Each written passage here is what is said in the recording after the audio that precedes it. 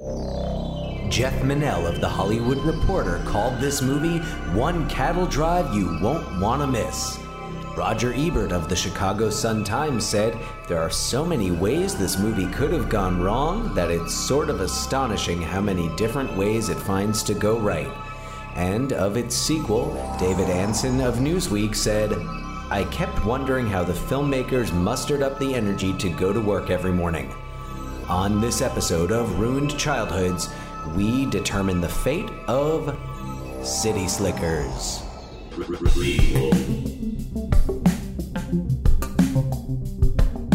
Sequel. Reboot. Which one will it be? It's the Ruined Childhoods podcast. Greetings, Starfighters. It is time for another Ruined Childhoods. And I am one half of your hosting team, Mr. Dan Wiener, Mr. Dubs, as they call me in the halls where I teach at a high school. Makes more sense when I'm not doing this. Hey, I'm John Richardson. I am the other host of the show. This is Ruined Childhoods. It's your favorite source for information and ideas about prequels, sequels, reboots, remakes, reimagining movies, our input. Yes, and to be clear, and our it ideas. is also a celebration of film. No matter what you think of these films, we are just here to talk about the fact that they existed. We are not here to critique them. Because, and Dan, I have a question for you. Because this is not a pop quiz, don't worry. Anybody who listened to the last episode is aware that sometimes Dan's going to get a pop quiz, but not right now. So I became interested in movies and I became a movie watcher. I mean, honestly, it's because of you, Dan, because you were such a big movie watcher.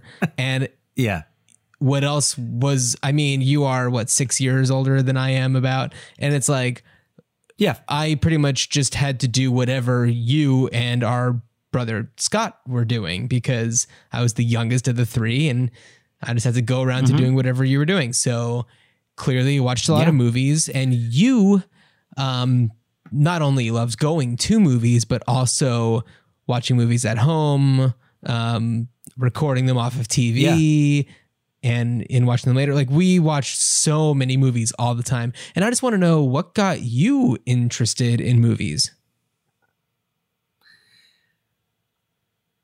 I mean, I remember actually when I was very young, going to the movies was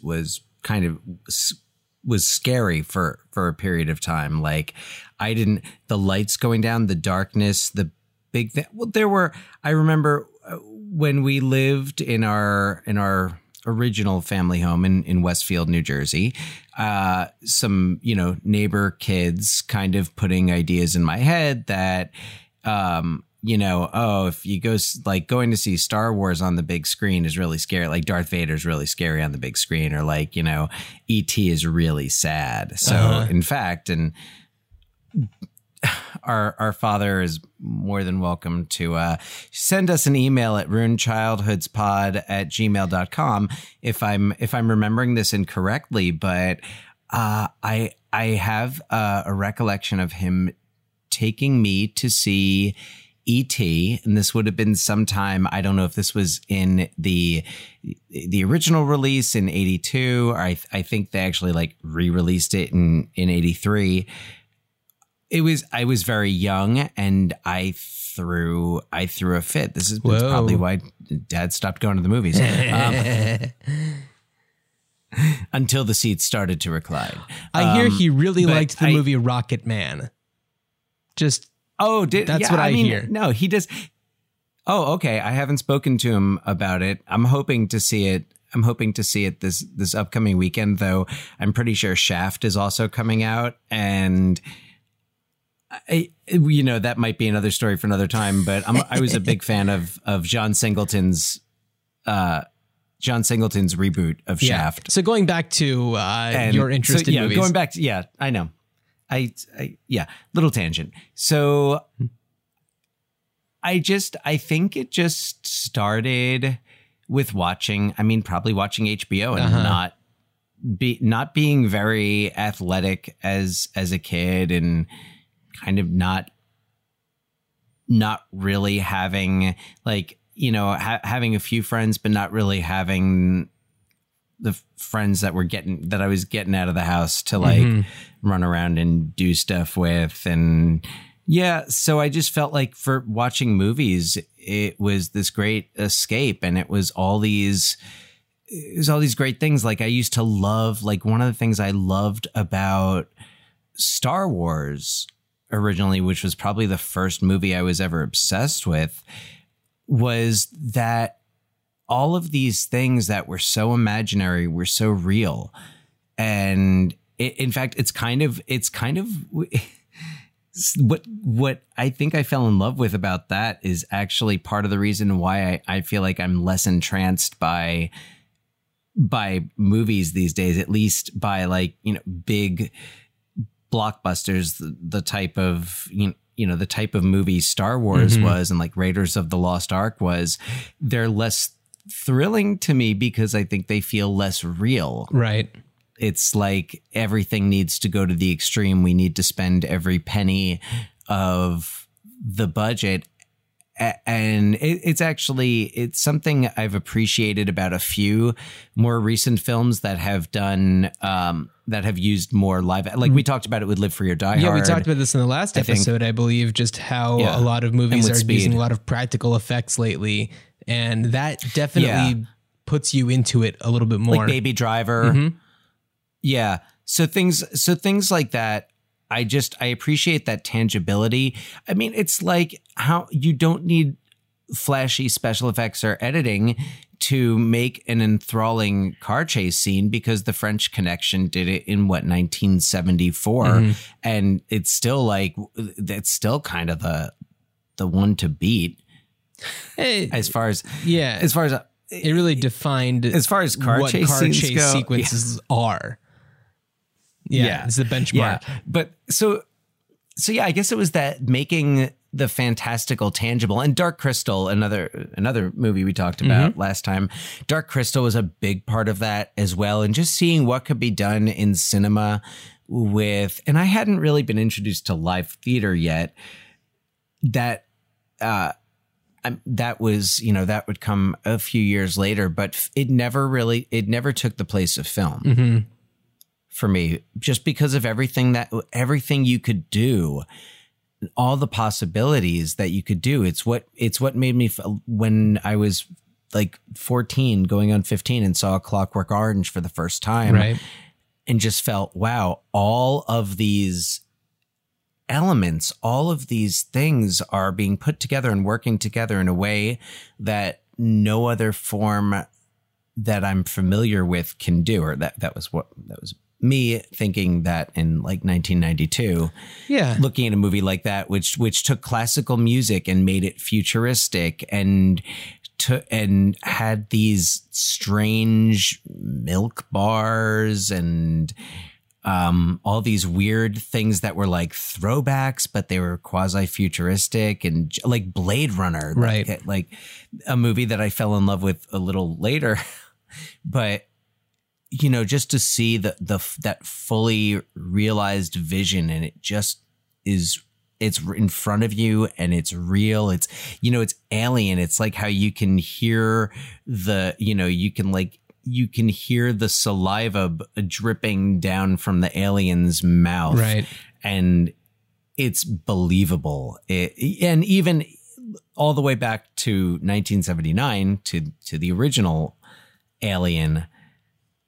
So I feel like cinema just has this power when it's done right. It can kind of transport you to another world and show you things that you maybe didn't think were possible at its best. Well, there you have it. I was just curious, and that was a very thorough answer. So I appreciate that. Oh, yeah. It's wild to me to think of there was a time in history when you didn't like going to the movies. Oh, no. Yeah. Yeah. I think kind of terrified. But, and that's, I mean, I remember, I could tell you the experience. I remember seeing La Bamba summer of 87, and I was so terrified of seeing the plane crash. Right. That when they took off and like they flip a coin and Richie wins the coin toss and it's like, oh, okay, this is going to be the flight. I left the theater. Did you really? Yeah. Huh. Yeah, I did, because there's a scene earlier on where Richie has this dream where he's like a kid and he sees these two planes collide. Right.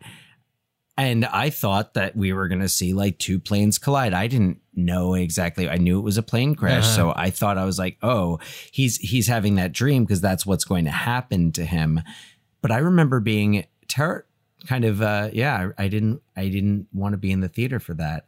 But so, John, interestingly enough, both your question, the lead up to your question, and my most recent comment about La Bamba bring up a memory that I had today. Okay. And it was a movie going memory, and it really connects to the idea that you as a child really just had to go along with whatever else we were doing or seeing in the movies.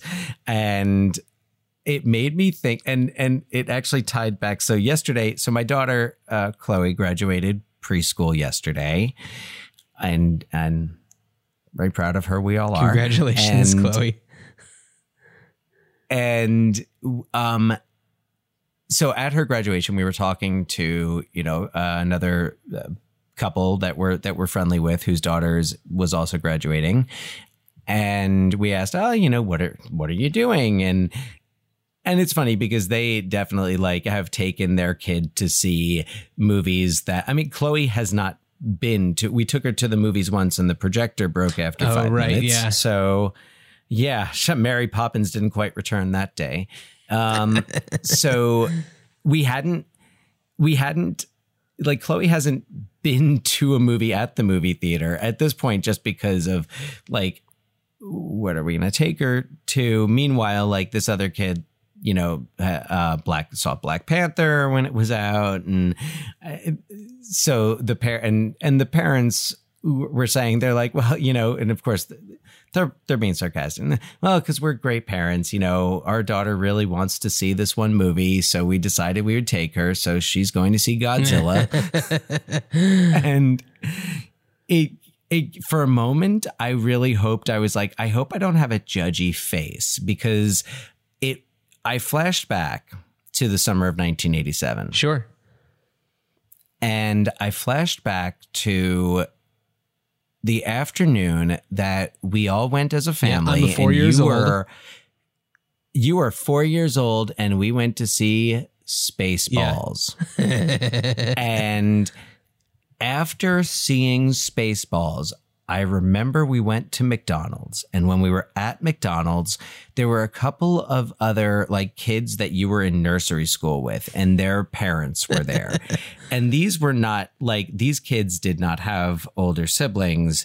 These kids were not going to see Spaceballs. So when I remember them talking to Mom, and Mom, send us an email at ruinedchildhoodspod@gmail.com if I'm remembering this incorrectly, or this never happened. But I remember these couple of parents talking, and Mom was, oh yeah, we just went to the movies. And they're like, oh, did you go see, I remember Snow White. There was a re-release of Snow White. So, oh, did you go see Snow White? And Mom was like, no. Oh, Benji the Hunted? No. Oh, what'd you go see? Spaceballs. Did I go up to them and say I see your Schwartz is as big as mine? And then everyone freaked out. No, that I'd remember. Yeah, right. But I remembered the judgy faces, which now, of course, that I'm like, please don't let that be me, because yeah, right. She's not watching Spaceballs anytime soon. No, she wouldn't understand the jokes. she wouldn't sit for 5 minutes That of is it. true. As soon as she would see all the reading at the beginning, she would just, no, she actually has been enjoying learning to read, and we've been working Well, on how that, very so. wonderful. Too bad this podcast isn't about your Reading is daughter fundamental. reading. It's about movie remakes and reboots and sequels and prequels. I've got some news bits, but we'll blast through them quickly.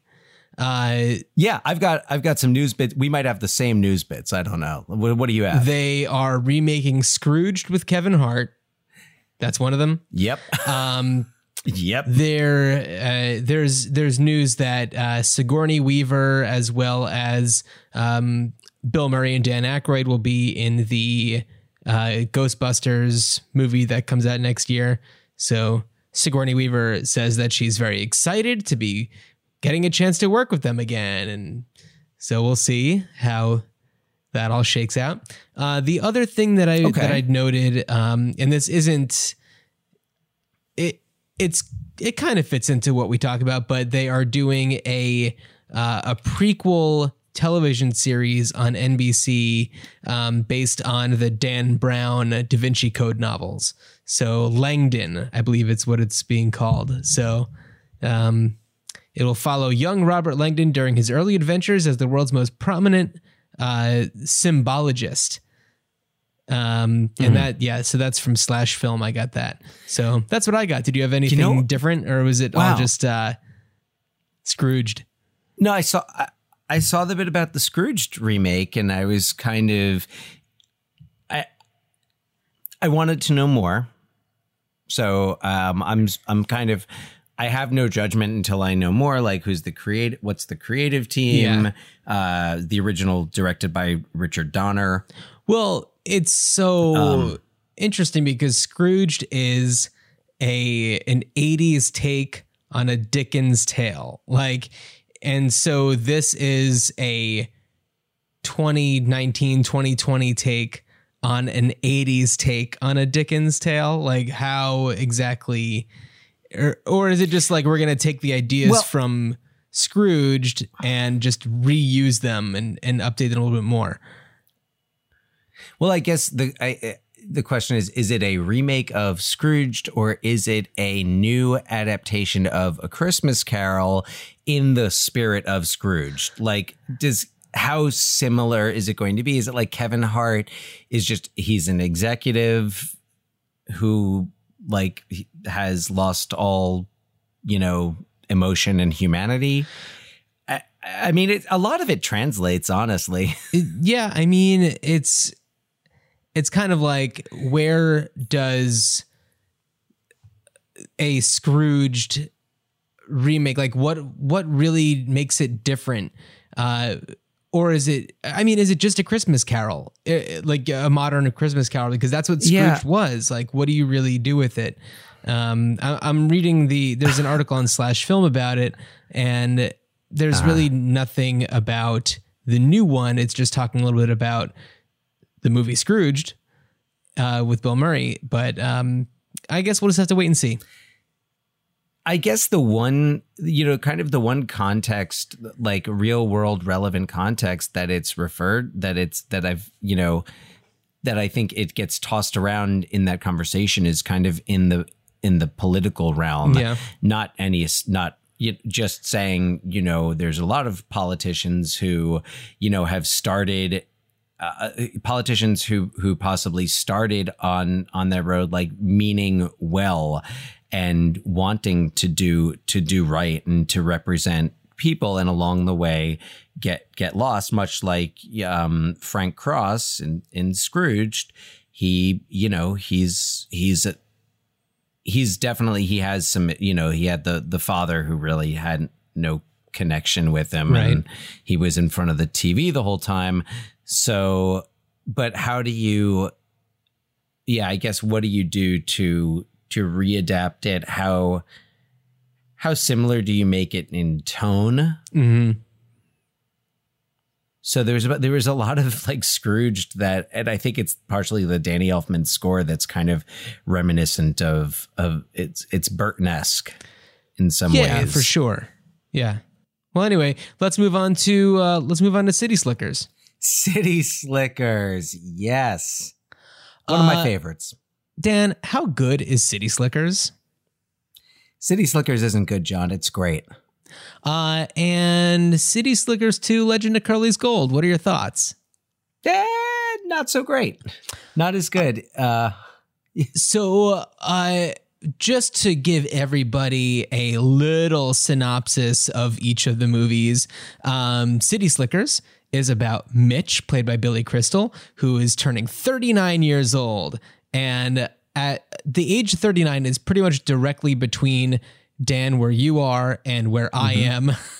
So I feel like we're kind of at the perfect stage in our lives to talk about this. Although in terms of the early 90s setting, 39 seems... It may as well be 52. Yeah. He's got like two... They're not grown kids, but they're like... Are they both Tween/teen? Yeah. Yeah. So Mitch is turning 39 years old, and he's in a bit of a slump. He has this job where he sells ads for a radio station, and it's kind of like he used to be really good at it and really passionate about it, but has really lost it and doesn't really care so much anymore, and his quality is going down, and his home life is just kind of like not really where he wants it to be, and no one's really happy. So he's lost his smile. He's lost his smile. Hello, smile. Where are you? So basically his two best friends, played by Daniel Stern and Bruno Kirby, decide to go on a 2-week trip. Just the three of them. They go on these trips. The movie actually opens with them doing a bull run. Right. Yeah. So they decide to take a trip for 2 weeks to do a cattle drive. So it's basically just working with people, kind of in a Wild West situation. Driving it's cattle. It's like cowboy cosplay. Pretty much. And you have the other people who are there are like essentially Ben and Jerry, but by different names. They're ice cream making brothers. So so it's them. And then we have a father and son dentist team. We have a woman who was supposed to go there with her like girlfriends, but they all bailed. And then it's just her, which is, an interesting development.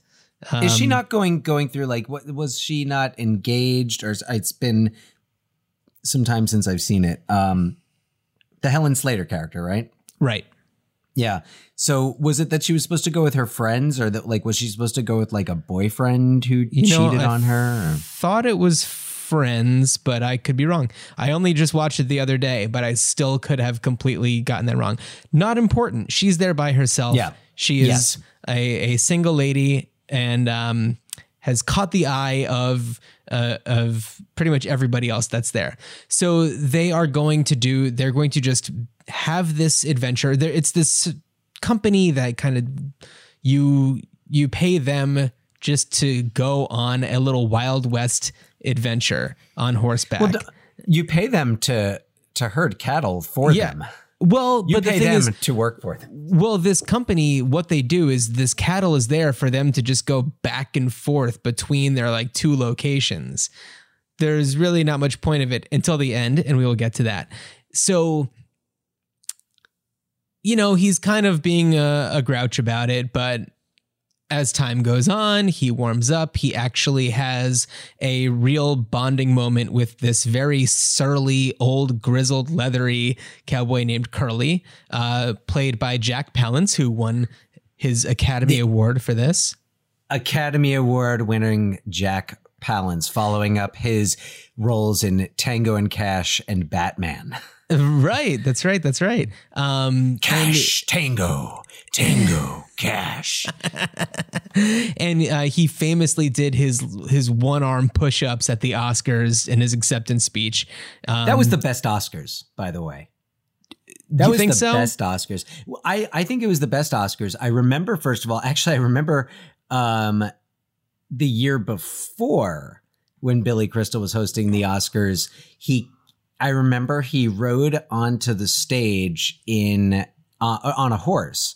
He rode in on a horse to promote City Slickers because the previous Oscars were just a few months before City Slickers came out. I remember him getting off the horse and then taking out a car remote to like lock the alarm with the sound effect and everything. Yeah. So Hollywood in the early 90s. And you know what? That was a time when the Oscars were, it was in a lot of ways the Billy Crystal show, because he was kind of like the host for such a big chunk of the 90s. And he did so many great, like when Jack Palance did the one-armed push-ups and Billy Crystal just came out after every break and introduced a new, like, Jack Palance is currently orbiting the Earth, or Jack Palance is running the New York Marathon. And it was so great how that one thing that Jack Palance just did, I guess, to prove that he's, he was in shape. Yeah. It really set the tone for a lot of the jokes the rest of that night. But I remember, that was just, those were the movies of 1991, which City Slickers, as far as box office goes, was the number 5 grossing film. But that year was Silence of the Lambs, JFK, Bugsy, there were some other fantastic movies that year, Cape Fear. City Slickers was definitely in good company, and to end up winning a Best Supporting Acting Oscar, quite an accomplishment. Yeah, and up against all of those very heavy movies, where the Oscars is just like so well known for favoring the serious movies over the comedies, and Jack Palance. But Jack Palance was not he was like the straightest of straight men in that role, and he really had an impact, even though he was only on screen for a short period of time in that movie. He kind of shows up a little later, and then he dies, and there's still so much more movie left. But just going back to a brief synopsis. So during the course of time when Billy Crystal's character Mitch is with Jack Palance's character Curly, they have a real bonding moment about the meaning of life. And then there's a cow that is pregnant who can't make it any further. So Mitch has to then deliver the calf. And that's a really cool moment. It really kind of puts everything into perspective for him. He names the calf Norman, and Norman becomes like his little like right hand. I know, and it's so wonderful. And it's like the way that he nurtures this young animal is really, really beautiful. And over the course of time, he really finds himself, and he, you see him really just coming out of his shell. And it's a really, truly beautiful movie in the sense that like the amount of character development is really tangible. I don't know. You have to give a lot of credit here to the phenomenal screenwriting team, Lowell Ganz and Babalu Mandel. It's the names that are so fun to say, but they also do write some amazing movies. Dan, do you want to list some of their credits? Oh, absolutely. Splash, Parenthood. Let me see what other Ron Howard movies they did. They wrote for, I remember they wrote for Happy Days. Yeah. Back in the 70s. City Slickers. They were involved with City Slickers too. We'll let them off the hook for that one. I think Greedy was another one from the 90s that they were involved in, or at least one of them was involved in. I'm sure if I think of more, maybe Kindergarten Cop might have been that sounds right. Gansdale production. Oh boy. But so they wrote this with Billy Crystal. I read that he was very involved in the writing process, at least, and quite a few real true stories from his life actually made it into the script. Yeah. The whole thing where his like mom calls him every year on his birthday at like the minute he was born and tells the story of what it was like giving birth to him and the whole story. Well, that's one of many things that pops up from Billy Crystal's real life. So let's see. City Slickers. A League of Their Own. A League of Their Own. Oh, I did League of Their Own. Wonderful. They did A League of Their Own. They did Multiplicity. Oh boy. Father's Day. A lot with Billy Crystal. Sure. Did they do No, they did not write Analyze This. Vibes. We've talked about Vibes before. Good luck finding it anywhere. Jeff Goldblum has successfully scrubbed it from history. Apologies to Cyndi Lauper, who may have enjoyed having that movie, but Jeff Goldblum, maybe not so much. No. So then City Slickers 2, The Legend of Curly's Gold, is a very different tale. At the end of City Slickers, Mitch, Billy Crystal's character, has Curly's hat. And at the beginning of City Slickers 2, he discovers that inside the hat, there is a map that is allegedly leading to a treasure. So he gets his, what's up? Legendly, as it is the legend of Curly's Gold. Dan. So then he gets Daniel Stern together, and they go to the library and look at the microfiche to try to figure out some stuff about the map. And sure enough, it's like a Western Pacific train robbery from 1908, and there's this guy's name in it. And when they find the picture of him, it looks just like Curly, which makes sense because it's an old picture of Jack Palance from like when he was in Shane. Yep. The first movie Billy Crystal ever saw, by the way, and the only other time that Jack Palance was nominated for an Oscar. There you have it. See, I'm not just here for puns. Oh, I thought you were. Okay. Time to rethink this podcast. So they decide to set out on a treasure hunting expedition, but the wrinkle is that they have to go with Mitch's brother. What's his name? Glenn, played by John Lovitz. Bruno Kirby did not come back for this one, but he was kind of replaced by John Lovitz, which is such a odd swap. They are very, very different actors. It would be fine if it wasn't so obvious that John Lovitz was there to replace Bruno Kirby. Not that like this was a story development that was actually called for. No, so Glenn is Mitch's brother, who is kind of a deadbeat. He just kind of like shows up and is always asking for money and, kind of screwing up opportunities that are given to him. And so they are going to be going on to a conference in Las Vegas for their work in radio. In between City Slickers and City Slickers, The Legend of Curly's Gold, a year has passed.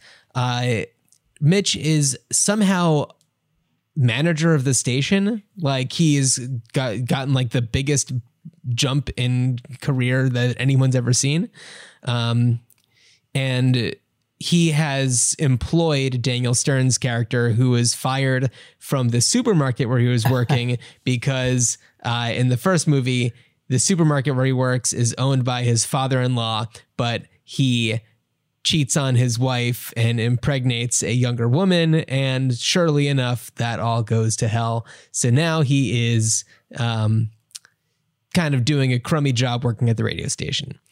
So the treasure map happens to be at a point that is about 25 miles north of Vegas. So instead of going to the conference, they just go up north to try to find this buried treasure.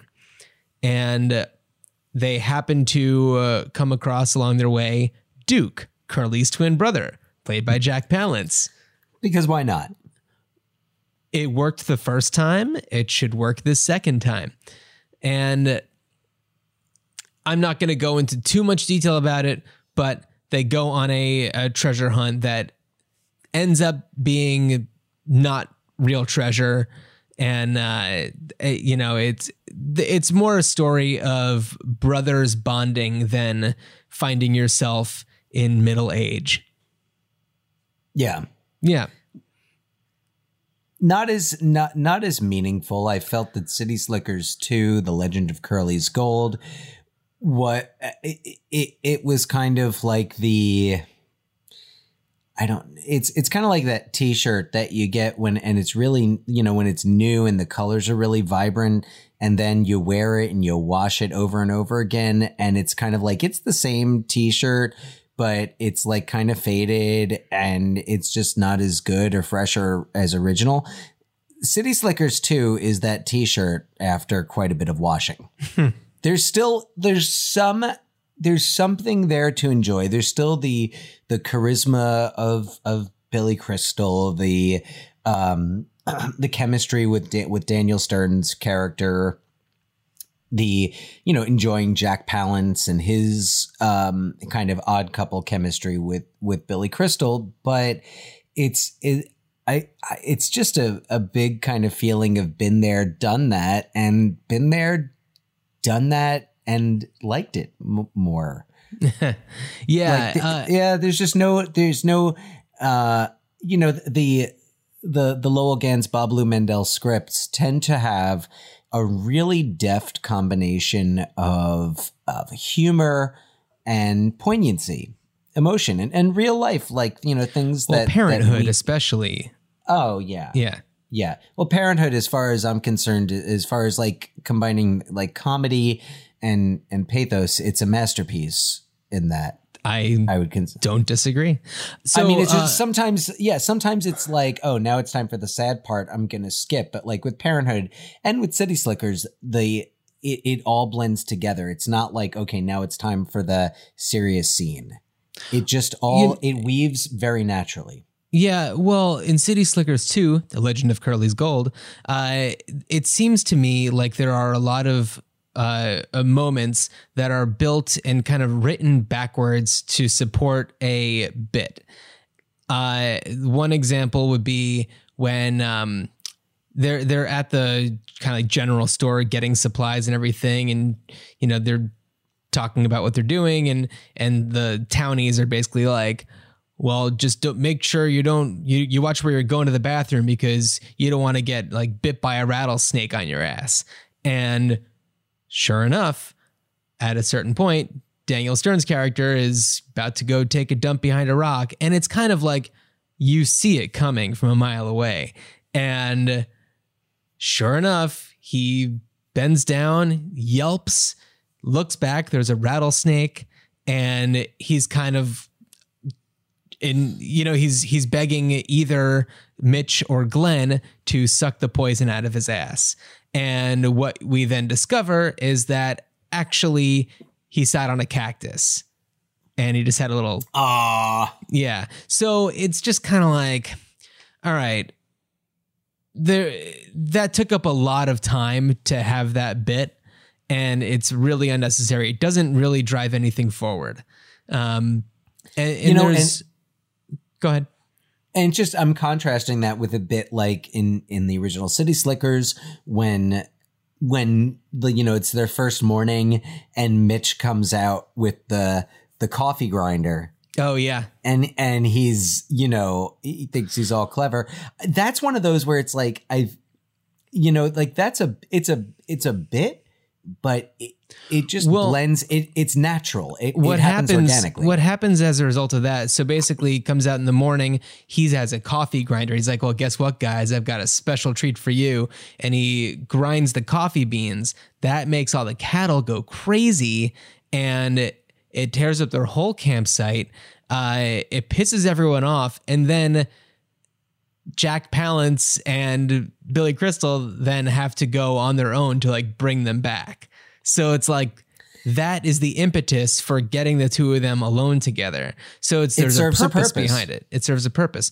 And yeah, those things were just kind of lost in City Slickers 2, The Legend of Curly's Gold. And I don't know, there's a lot of other things about City Slickers 2 that I don't love, but this is not a podcast about trashing movies. This is a podcast about celebrating the fact that they exist in the first place. The joy of going to see a movie perhaps in the theaters, and just being enraptured by the whimsy of it all. And John and I both have young children, so the joy of going to see a movie in the theaters is a lot more rare nowadays than it used to be. So, oh yeah, I don't know if anyone could really. Oh, I'm sure there's plenty of people who could understand the joy that I feel when it comes to like going to see a movie in a theater, especially like by myself, just to like be there. It's just such a nice sensation. I went to go see, what did I go see? I saw The Long Shot recently, which I liked very much. Oh, I saw that. I liked that as well. And it was a situation where I was by myself and I was sitting in the theater, and then it started playing and going, and I had a moment where I was like, oh no, I hope that it's not so loud that it's going to wake up the kid. And then I was like, oh, wait a second. I'm in a movie theater right now. I've had that experience. Yeah. I've had that experience. Definitely. So Dan. Yeah. What would you do with the City Slickers property if you 6-shooter to your head? What would you do? Oh boy. Yeah. Let's see. So I think that City Slickers, it's different times now. It's different when most 39-year-old men are not, especially those living in New York City, do not have two grown or like tween teen children and like dealing with midlife crisis. I think that the original sets up an opportunity, and this is just fortuitous casting, that in the original City Slickers, Mitch's son is played by a young Jake Gyllenhaal making his film debut. Role. Yeah. Yeah. So I think the idea that, hey, like, we have this actor who's now, pretty well-known, well-respected. Maybe one of the biggest actors out there, biggest stars. Definitely. I mean, and he can, he can definitely handle a lot as far as genre goes. He's run the gamut. So I felt like, well, let's see if Jake Gyllenhaal or that character right now would be in his late, approaching 40. Yep. And maybe that character is going through some, major change, and it might not be the midlife crisis that Mitch goes through at age 39, but it could be, his wife is pregnant and there's a baby on the way, and he's playing Billy Crystal's son. So naturally there's some neurosis involved, and he's stressed out. He's worked up about it, work. That's one thing that doesn't change, is people kind of being dissatisfied with work. So right. you could have that situation for him. And then on the other end of it, you've kind of got his father, Mitch. And now maybe Mitch is like 70 or early 70s, and maybe he's retiring. Like he's also like, that's also a pretty significant transitional phase in life, when, retirement and, the so-called twilight years. And I think it just kind of makes sense to have them, the City Slickers ride again, or City Slickers last ride, and have, kind of Mitch and his son have this moment where they're talking, they're bonding, and Mitch is like, you know what? I know what can help. And Jake Gyllenhaal says, what is it? And Mitch goes, one thing.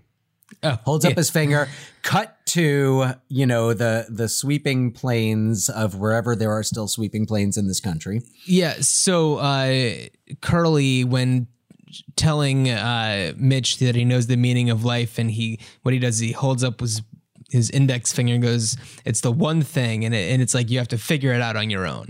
So, yeah.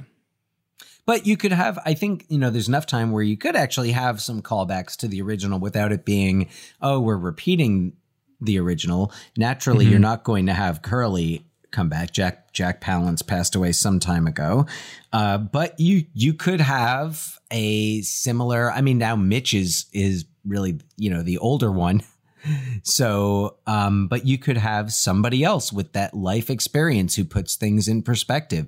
Maybe it's maybe it's a veteran, maybe it's a younger veteran, I don't know, a Michelle Rodriguez or an Armie Hammer. And you have people come, you have other people joining them. And it's also, when City Slickers came out, it was kind of like go and be on a dude ranch. Like, this is a thing you can do. And I feel like there's less opportunity for that now. So I could see a City Slickers, a hypothetical City Slickers 3 kind of, I don't know, paying tribute to that, the kind of fantasy of frontier America, and that fantasy of, going out and getting what's yours and staking your claim, and, that so-called American spirit that, that's kind of been lost. The hard work, I think it was, who was it who said that people have grown soft? I think it was John Steinbeck who said something about people getting soft, Americans getting soft. And I mean, he said that long before City Slickers, but right. I think it would be, I think it would be a really something nice. And I mean, right now, America is a, especially conflicted place and especially divided place. And I think that something like this that could bring people together for one purpose, for one job, maybe it's herding cattle. I don't know. Maybe it's something else, but something that brings a cross section of America together in search of, that one thing, I guess, or in search, just in search, I guess it is in search of that one thing, because everyone's really out there looking for something different, whether it's to find their way in life, to have one last adventure, to, just have time away where you're not distracted by any of the modern community. I mean, man, imagine all you could do with smartphones now on. Yeah.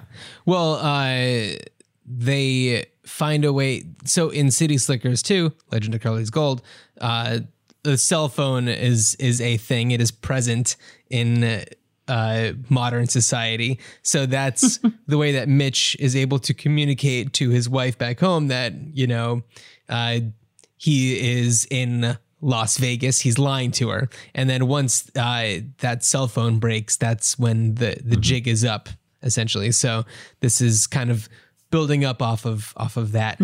I'm imagining like at the beginning of the trip or something, like whoever's in charge, like takes their phones or something like that. And you have Jake Gyllenhaal's character, like, no, wait, I have to, finish sending off this last email. And well, if he has a pregnant wife also, then it's kind of a matter of like, kind of need to be in touch. Oh, there's that whole thing. Yeah, but then I know you just have like she's staying with a friend or her mom or her sister. Sure. So something to kind of build off on from what you're talking about, and you're talking about kind of the American journey and the frontier of Americans, and something that should be considered, especially if doing something these days, it would be pretty bad to not bring up indigenous peoples who, they were here before everyone else. So, now it's become more of an issue where it's like the frontier is, colonialism, and it's taking land from people who, rightfully owned this area, and Westerns have always, portrayed things in such a way to kind of shoot down, quite literally, the native people, and that has painted this image for so many people what the native people are like. And it's like they were fighting for their land, and they were fighting, they were protecting themselves. So it's kind of like also an opportunity to kind of right a wrong and acknowledge that a little bit. Well, and setting this, having a 2019, 2020 set film would allow that, whether it's embodied in, maybe it's Gyllenhaal's character who is kind of reminding his father, I don't want to take part in anything like that. This is what these people were all about. That's what they did. But I think so. It would be a good opportunity. And you could also do this with other characters. I think having, a character of Native American ethnicity and culture would be, could be really interesting, having them along saying for whatever reason, it's like, I want to fulfill this. Like, this is the trail that my family had to walk from our land to the reservation when we were displaced in 1857. Yeah, that'd be pretty fascinating. So, but you could have that discussion where it's, where you have kind of the older school people being like, it's more about the fantasy and the playing. And, then really it sets you up for a response and be like, look, your fantasy was my family's nightmare. Yeah. Oh man, things just got real heavy here on Ruined Childhoods and for City Slickers 3. But it came along naturally in this very spirit of a classic Lowell Gans Babaloo Mandel script. Absolutely, as things are meant to be, not so much the gags and goofs in City Slickers 2: The Legend of Curly's Gold. No, the humor and the heart. Yeah, absolutely. So my thought, unless you have still more to say for your suggestion.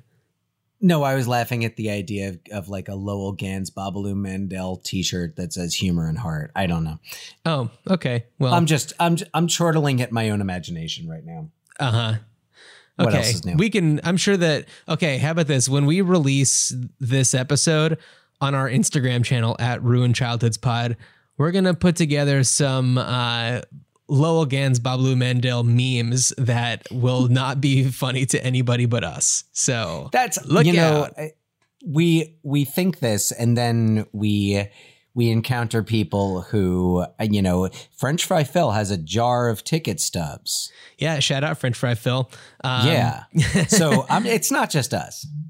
Yeah. So I just wanted to go over my thoughts about what we would do with this, because I feel like there's a little bit of overlap in the way I was thinking and the way that you were thinking. I think that it's only appropriate to have it be centered around Jake Gyllenhaal's character. See, I kind of want to look up real quickly what the character's name was, so I don't just keep on calling him Jake Gyllenhaal. It'd be funny if it was just Jake Gyllenhaal. Yeah, right? He plays Jake. It's like, oh, wonderful. That makes things a little bit easier for me. It's imaginative. Okay, actor, City Slickers, Danny. He played Danny Robbins. Danny Robbins. Yeah. So Danny, in my third iteration of the City Slickers, plays the owner of a health food company. And let me give you a little bit of background to how I came to this. So we talked about in the first City Slickers how Mitch helped give birth to this wonderful calf, Norman. City Slickers 2, we see that Norman is a year later, so he's a year older. He is living with their family, and he's part of their lives. At the end of City Slickers 1, he comes back with them, but it's kind of like, yeah, but we'll, have him go off to a farm somewhere, something like that. But nope, that's not what they did. So Danny has grown up with this calf. He has learned what it means to be sympathetic and empathetic to animals, and has kind of devoted his life to become a little bit more of an activist. So he has a health food company, but that doesn't really help much with his family life, because it's not a lucrative business. So they're kind of struggling financially, but an opportunity comes along from a company that is a major, like a cheap meat manufacturer. And what comes to mind is like Tyson Foods, who, they bought out, and I should have researched this. I did not. I'm pretty sure that they bought out the company Field Roast, which makes vegan meat analogs, burgers, all sorts of stuff like that, and sausages, and they're really, really good. But then It's good stuff. yeah, and Tyson bought them out, and it was kind of bittersweet, because it's like, well, now they have more money and they can extend their reach and they can be more successful. But now by purchasing their products, it's supporting this larger company that's not so great. And for anybody who doesn't know me personally, I am a bit of an animal rights activist, and I kind of have this connection. So there's going to be this thread throughout my idea for City Slickers 3.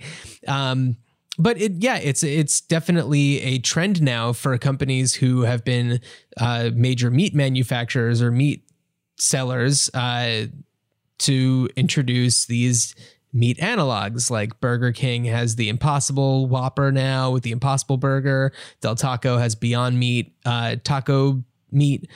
So it's a thing, and it's a business decision. And so that's why I thought that it would be appropriate for a company like that to be purchasing Danny's company. And in my story, to celebrate the sale of the company, which is about to take place, they decide to take Danny on a celebratory, like getting to know each other, bonding cattle drive.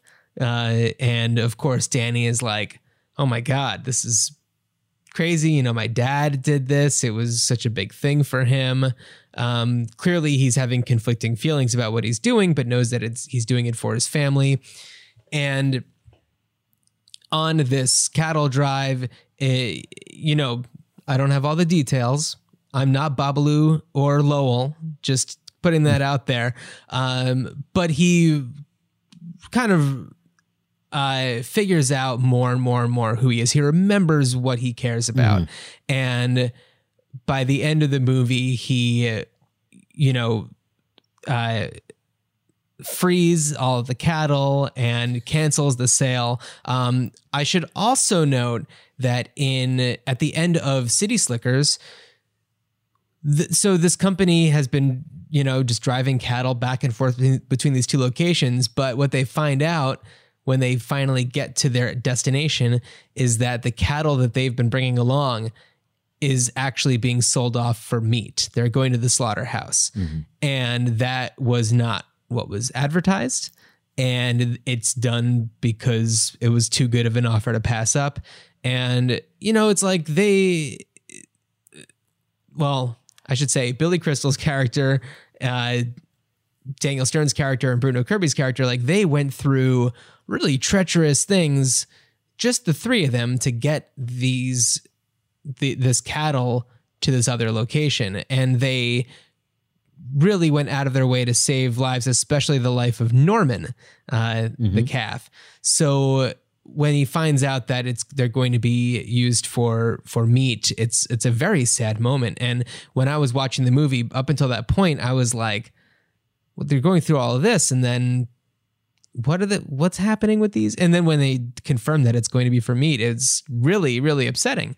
So, and then in the City Slickers 2, The Legend of Curly's Gold, there's a moment where they're joyfully eating beef jerky, and Mitch included. So it's kind of like, and this is another reason why City Slickers 2 kind of forgot where it came from, is because it's like, would he really be eating beef jerky? He is, he lives with Norman. Yeah. Like that's like eating your pet.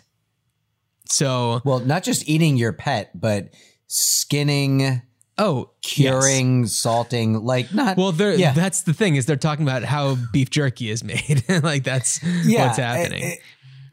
That's not. That's a cool. I like if the idea is like, he's brought out there by whoever the the head of this big company is, and I don't know who you get to play him, like Russell Crowe doing an accent or something, or could be. But you have him saying like, all right, we're going to do this, we're going to do this cattle drive and then we'll sign the papers.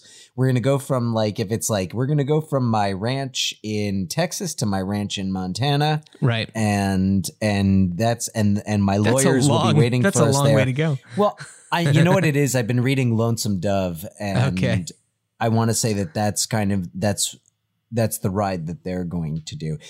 I'm planning on reading it, like committing myself to it this summer. Okay. But, I don't know. They're going to go from Texas to like Arkansas. Okay. Like South Texas to Arkansas, whatever it is. It's we'll go from my ranch here to my ranch there, and the lawyers will be waiting with all the papers. Yeah. And I'm just imagining that scene at the end where all the nicely dressed lawyers are waiting there at the table, and then everyone comes in a mess, and there's Danny. Here's another idea. So at the end of City Slickers 2, The Legend of Curly's Gold, so it has been revealed that the treasure map is kind of a hoax, and it was just Curly's idea for bringing in new customers, like a new adventure for them. And when that is discovered, Duke actually lets Mitch know, by the way, this corner of the map that's like torn off, I have the missing corner. Like this was given to me by my mother. So like this map is real and that gold is right there. Like it's really close. So if I remember correctly, it kind of leaves it on a bit of a cliffhanger where it's just like, okay, so he's going to go out and try to get the rest of this gold. And what if for the past 30 whatever years, he's just still been out there like searching for this gold with his buddies. And in my version of the third story, they cross paths. And it's like, that's what makes him kind of take a turn. And also it kind of reflects City Slickers 2, The Legend of Curly's Gold, and also City Slickers 1 at the same time, because in the first City Slickers movie it's all about finding yourself and really coming out of your shell in coming into middle age. And then in City Slickers 2, Legend of Curly's Gold, it's pretty much about greed. Like it's really like, gotta get that gold. Like that's always what it's all about. And it's kind of annoying to think about, but you blend those two things together where it's like the greed is kind of taking over the, finding who you really are, and then kind of switching that at some point. Like maybe he runs into his grizzled old Jewish father out in the middle of nowhere, and he's just like, if I could do it all again, I would have, forgotten about the map and left the gold. It's just going to be Billy Crystal in the Miracle Max outfit from Princess Bride. Oh my God, that's wonderful. So that's have fun driving the cattle. Oh my God. So that's too perfect. So you aren't just here for puns. That's wonderful. So so that's what I got. That's what I got. I serve a purpose. Well, I think they work well together. The ultimate question, those two ideas kind of sync up, both involving Danny. I guess the question is how heavily involved is Mitch involved? I think my story has Mitch has heavy. More Mitch. Yeah. Yours is like Billy Crystal cameo. Crystal Light level. Crystal Light. Exactly. Crystal Light. There we go. Nice. So, yeah. And Billy Crystal was certainly very active in especially that time in like the 90s and in the late 80s. And since then, you know, he did the Monsters Inc. movies as a voice, obviously. I hope that's obvious. And aside from that, he hasn't done too much.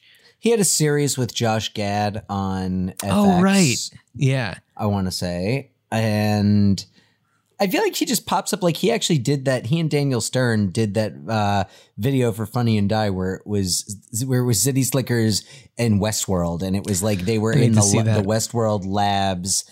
And you know, he's doing the rawhide like he does in the first Cities of the Rawhide, the man my ass is swollen bit. Like he's kind of doing all the old shtick. But what's funny is they're like, oh, he's kind of a robot who's malfunctioning, which is why he keeps repeating the same shtick. Well, and just to go back to what we were saying earlier, and that's a great example. The rollin', whatever, man my ass is swollen. That is a great joke that doesn't have to do with anything else, but it's a character moment that takes up no time. It lets you know like how seriously he's taking things and where he is. It's setting up the fact that he's like not very comfortable. And then later on in the movie, he's like riding a horse like crazy. And, you know, it's like sets rapids, up his development. Oh my God. That like scene in the rapids into the rapids to rescue really Norman. Awesome. Yeah. And also his friendship with his two buddies. That's right. Yeah. I mean, this is classic Gans Mandel stuff. Gandel, if you will. Oh boy. Didn't you say that earlier? I might have. I probably did. Yeah. Yeah. So I've been putting together IKEA furniture all day today, so my mind is mush. So yeah, that's City Slickers. Yeah. So I mean, you know, I don't think there's been any real talk of any of this actually happening, any type of sequel or reboot. But you know, we always, you know, it's like with Scrooged, you know, you never know when someone's going to say, hey, let's revive this property. And, you know, I don't know, they'll just probably remake it, put a Hemsworth in it and call it a day. Yeah, I'd be okay with that. I mean, another thing to think about is like the movie's called City Slickers. Yes, the first two movies took place kind of in a Wild West situation, but it could be any type of non-urban situation. They could be on an Australian walkabout. Like it could be something just, look, Dan, I'm just kind of throwing things out there. They could be on an Australian. They could be walking the, was it called El Camino de Santiago? What's in Spain, that? it's a pilgrimage walk. Oh, a couple of my coworkers have done it and have talked about it. So very cool. Yeah, I don't know. I think though but also if you go the old West route, you've got some opportunities with Jake Gyllenhaal for some Brokeback Mountain. This is very true. Cast Anne Hathaway as the wife. Yeah, that's right. You know, or put Anne Hathaway on the trail with him. Have her be there. Absolutely. Yeah, absolutely. I mean, yeah, Hathaway doesn't have to be away.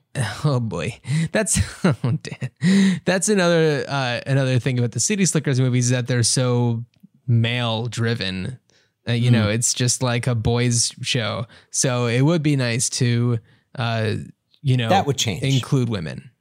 That would. Well, I mean, I feel like if you're gonna do a City Slickers set, I mean, yeah, it's the group has got to be, you know, they had the one woman. Different. The attitude's different. They had the one woman in first City Slickers and Helen Slater, and she was like, it was very much present that she was just an attractive woman that was there. I mean, she was Doesn't great. She hook up with Daniel Stern at the end, or sure like does. Don't they? Well, it's like they kind of give each other a look, and then you find out in City Slickers 2, Legend of Curly's Gold, that they did have a romance, but because he was just in the middle of a divorce, it was just bad timing and whatever.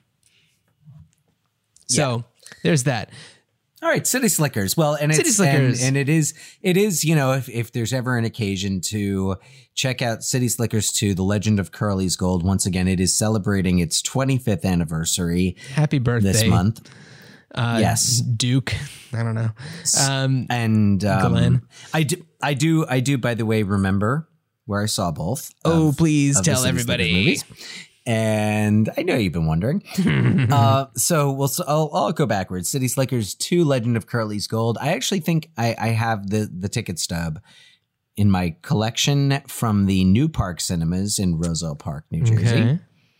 And I remember seeing the original City Slickers at the Rialto in Westfield, New Jersey. And I saw it on one of those. It was like a, sneak preview, like the weekend before it comes out. Right. So I remember going with some friends to go see that a little early. You read about it in the paper. I saw it in the paper. Yeah. I saw it, in the arts and entertainment section. Yeah. Yeah. There was no Fandango. I don't even know if there was like 1-800 movie. Was it 1-800 movie tickets? Movie phone. Right. What was the commercial with like the little 777 film? Yeah. 777 film. Yeah. Man. Oh, all you kids listening who never had to call a hotline to get movie showtimes, you're better off. You're not missing anything. Dan, children are not listening to this show. If children are listening to this show, then they have I'm assuming they would know what movie phone was. John, I got news for you. There are young adults, not children, who will not remember movie phone. Because that's sad. It's 2019, so... Well, maybe they've seen the episode of Seinfeld where Kramer has the number that's one number off from movie phone and, Oh, right. Yeah. That's possible. Yeah, man. That's what's going to keep the memory of movie phone alive, Dan. So another thing that we're doing this month, aside from having our movies that came out in June in the past, we are recasting the main roles in June Squibb movies. You all know June Squibb. She's wonderful. She's been in a lot of things. You probably haven't noticed her so much, with the exception probably of Nebraska, where she was nominated for an Academy Award and was quite excellent. But she pops up in a ton of stuff. And on this episode, we're recasting the movie In and Out, the Kevin Kline classic that I kind of go back and forth in my mind of like, could this thing hold up today? It is about you're right. Like it's about a person. It's pretty dated. It's about this guy who is a high school teacher. He is engaged to a woman played by Joan Cusack, and they are getting ready for their wedding. And one of his old students is actually about to win, or he wins an Academy Award. And in his acceptance speech, he announces that his old teacher, played by Kevin Kline, is gay. And that is news to everybody. And including Kevin Kline. And it's a kind of story of discovery and identity. And we are not here to talk about what we would do differently with it. We are here to simply just recast the movie. Probably not have everyone not know how to interact with him once they find out he's gay. Absolutely. Like Bob Newhart, as funny as some of it is, and Bob Newhart's so good in that movie. Yeah. But still, we didn't recast that role, did we? No, we didn't talk about that one. The roles that I have are Kevin Kline's character, Matt Dillon's character, his former student.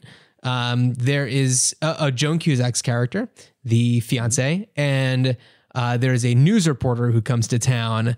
And spoiler alert, he and Kevin Kline's character, he's played by Tom Selleck. I don't know if I said that, but they actually kind of hook up and do they get together? I don't remember if it's. I think Selleck doesn't have his mustache in this one either. Does he not? I mean, that was a pretty big deal. Interesting. Yeah. Okay. I mean, I don't know. Maybe so those Kevin are the Kline roles. wouldn't kiss him with the mustache. I don't know. Those were the roles that I put down. Do you want me to go first, or do you want to go first? Go for it. Go for it. All right. So in the Kevin Kline role, I think that I would really enjoy seeing David Tennant. You know, from Doctor Who, from season 1 of Jessica Jones. He's on Good Omens on Amazon. He's delightful. I feel like he can pull off the kind of physicality of that type of character. He's a very likable presence. And I think he'd be really good for that. For the Matt Dillon character, the former student who wins the Academy Award, I'm going Donald Glover for that one. Who doesn't love Donald Glover, aka Childish Gambino? He's fantastic, and any opportunity that I could see him in doing something like this would be great. I mean, his background is in comedy. I mean, it could be argued that Atlanta is a somewhat comedic show, but his roots are in like sketch comedy. Oh, he used to do. He went to Marist College actually, and was did improv with one of the guys who I did sketch and improv with. Yeah. Okay. And and you know, right around the time I think his big break was Community. Yeah. Right? Mm-hmm. Donald Glover. Yeah, he was in a sketch group called Derek, and they did a movie called Mystery Team.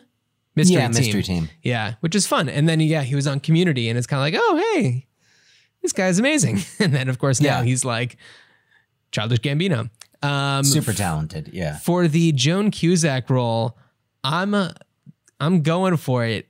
Jen Robertson, who plays Jocelyn Shit on Schitt's Creek. The Joan Cusack's character, what she's doing in and Out is so phenomenal. And she was nominated for an Academy Award. Oh my God. She's trying to just move ahead and plan this wedding. And she's like in denial about the whole thing that's going on. And you can just see it in her eyes that so much is going on in her head. And she's just like about to explode. And Joan Cusack, you're wonderful. And Jen Robertson, especially, and I direct people especially to the show Schitt's Creek. Please watch it if you haven't. Her character is very similar to that, where it's somebody who is trying to always be polite, and she's trying to say all the nice, right things, but inside, you know that she's screaming. And there are moments when she kind of just like blows a fuse and then kind of reins it back in. And she is amazing. And then in the Tom Selleck role, I'm going to put Michael Shannon in there. I love Michael Shannon. Why not? I love Michael Shannon. I think he's wonderful. I've talked about this before on this podcast. He's just good fun. And I don't know. I think that he would play that role pretty well. I would love to see Michael Shannon in a comedy. I'm trying to remember. Has he done comedy? I don't know. I've seen other him than Groundhog Day. Right. Yeah, that's true. I've seen him in like real life doing, actually just like being a super funny person. So I would absolutely love to see him doing comedy. I know that doesn't, being a funny person doesn't mean that you can be a comedy actor, but I don't know. Being a great actor means you can probably be a good comedy actor. Yeah, and you know what? He's been doing it long enough. I'm just going to look at his credits and see if there's anything that even comes close to being comedy. I mean, all I'm thinking of is the dark, like Revolutionary Road, Shape of Water. Yeah, I'm Superman. Man of Steel. Man of Steel. Nocturnal Animals. Oh, well, actually, have you seen Elvis and Nixon? He plays Elvis. I haven't, but I did want to see it. Who plays Nixon in that? That is Kevin Spacey, unfortunately. That's why I haven't watched it. Yeah. But it'd be good to watch it just for Michael Shannon, because not someone you would think would be a good Elvis, but like he's pretty great. He was in the movie She's Funny That Way. Oh, he was also in They Came Together, the David Wayne movie. Oh, I still haven't seen that. It's funny. Paul Rudd, Amy Poehler. Yeah, I don't remember what his character was in that one, but he's done comedy. So there you go. Oh, Great. and he was also on the show Delocated. That's the John Glazer show with Eugene Merman, where he's John Glazer's character is in witness protection and he's always wearing a ski mask and his voice is always changed. And it's kind of like a reality show about being in witness protection and being completely disguised. Delocated? It's How so have I funny. not heard of this? It's so truly bizarre. John Glazer and Eugene Merman? Yeah, it's so good. Oh, how have I not So seen anyway, this? that's who I have in my recast of In and Out. Dan, who do you have? Okay, so I was thinking two different directions for the Kevin Kline character. If you were going to skew a little younger, Bill Hader or Adam Scott, I think could play that very well, very believably, realistically. If you were going to go a little older, though, I think I would love to see Bryan Cranston. I 100% co-sign Bryan Cranston. Yeah, I think Yeah. I would really love to see Bryan Cranston do this, not just to see him playing a teacher again, but he's wonderful. He's wonderful. He's so good. And very funny and like very adept at comedic roles. Mm-hmm. So that's where I was going for that. And then for the Joan Cusack role, I was trying to remember the name of the character. So on the, I guess, younger end of it, like an Adie Bryant from Saturday Night Live, and I forget the name of her show on Hulu, but Shrill. It's really good. Shrill, yeah. Shrill, and I think she does. Shrill is excellent. Shot in Portland. That's where I live. Great show. But in terms of what you of how you were describing Joan Cusack's performance, I think that's something Adie Bryant could do really well. I could see Amy Schumer doing well. Just talking along the lines of Adie Bryant, someone else who's, one of her SNL cast members who I think would actually be pretty good at that is Vanessa Bayer. I think that she'd also be really good. Yes. Yeah. Yeah. But I'm sorry, you were saying Amy Schumer. Very tough. Amy Schumer, Natasha Lyonne. Talk about someone who's having a moment right now. Well, with Russian Doll. Oh yeah, for sure. And also along the lines of Natasha Lyonne, another interesting choice for the Kevin Kline character would be Fred Armisen. Oh yeah. Fred Armisen would actually be really good in that. Or he'd be good in the Tom Selleck role. Yeah. And now who I have in the Tom Selleck role is, I think my top choice would be Idris Elba. Yes, absolutely. Yes. A second, I wrote down David Harbour just because I'm like, David Harbour is good. You can put him in things. Sure. I think I like Idris Elba better. Another person who I'd love to see doing comedy. Yeah. Yeah. And then for the Matt Dillon role, I was thinking Dave Franco. Or Adam Dave Franco, Driver, who came up in the last episode's recast for Scent of a Woman. Mm-hmm. So like Dave Franco, Adam Driver, I think would be that. I think that would be a good spot for him as well. Yeah, I mean, I also really like the idea of Donald Glover. Who doesn't love Donald Glover? I'm totally down with that. In fact, I think I like the Donald Glover suggestion more so than Dave Franco. I wrote down Adam Devine. Oh yeah, yeah. Yeah. I feel like when Adam Devine is in something, it becomes the Adam Devine show. Right. Yes, Yeah. that was my hesitation. John David Washington as in the Matt Dillon role, perhaps, of Black Klansman. Black Klansman, right? Which I thought in that, like, I thought he was actually pretty funny for a movie that wasn't necessarily, I mean, there was definitely humor in that movie. Sure. But I felt like I really saw him doing more comedic work. Well, yeah, he was the one in that movie who was doing all the comedic stuff. Everyone else was. Yeah. What about Michael B. Jordan? Michael B. Jordan, I mean, I put him in anything. I think he's awesome. Like, I'm trying to think of some of actors who I really like and could use the opportunity to do something light. So Michael B. Jordan, the only other time I've seen him doing something that's like comedy, what was the name of that movie? It was like that romantic comedy kind of thing, That Awkward Moment.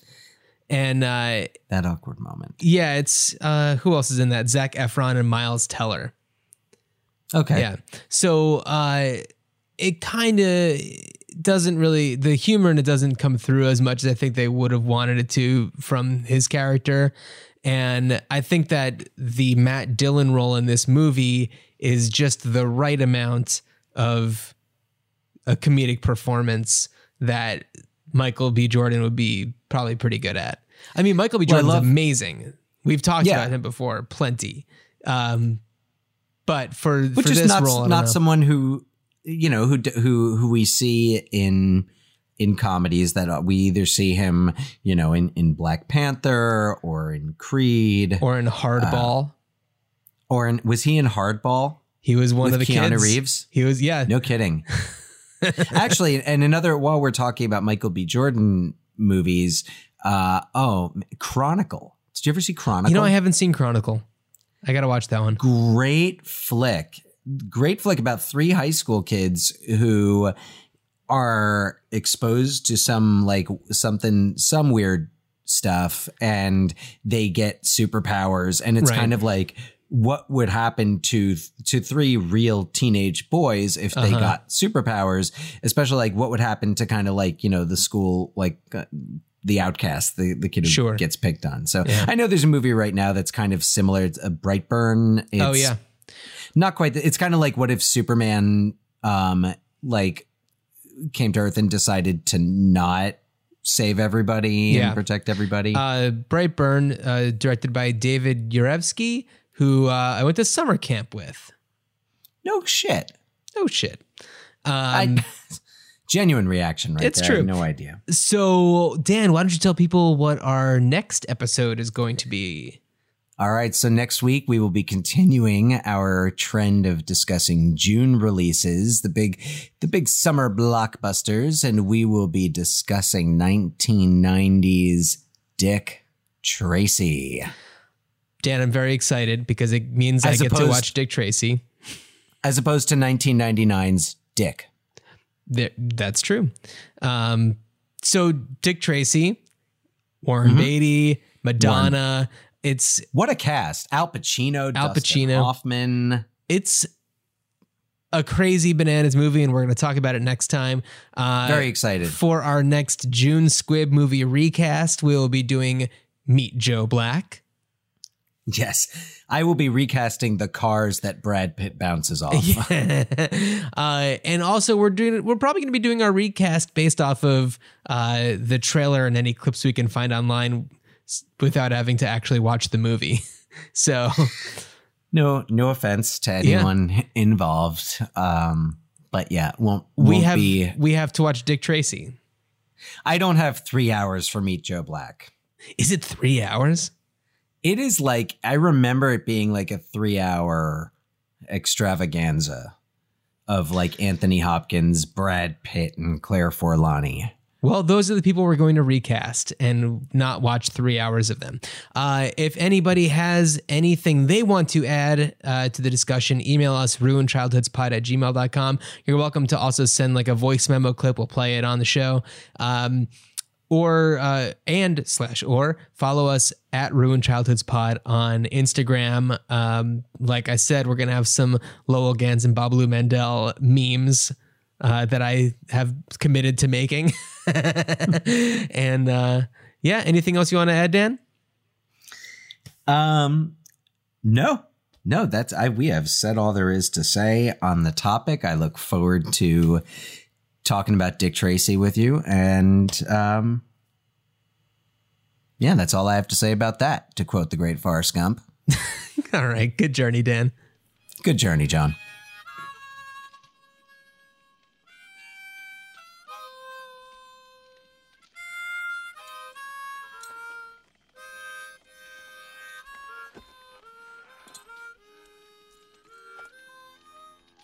See them tumbling down,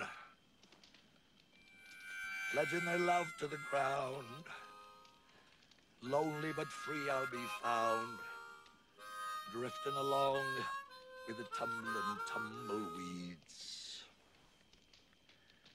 Cares of the past are behind, nowhere to go but I'll find just where the trail will wind, drifting along with the tumbling tumbleweeds.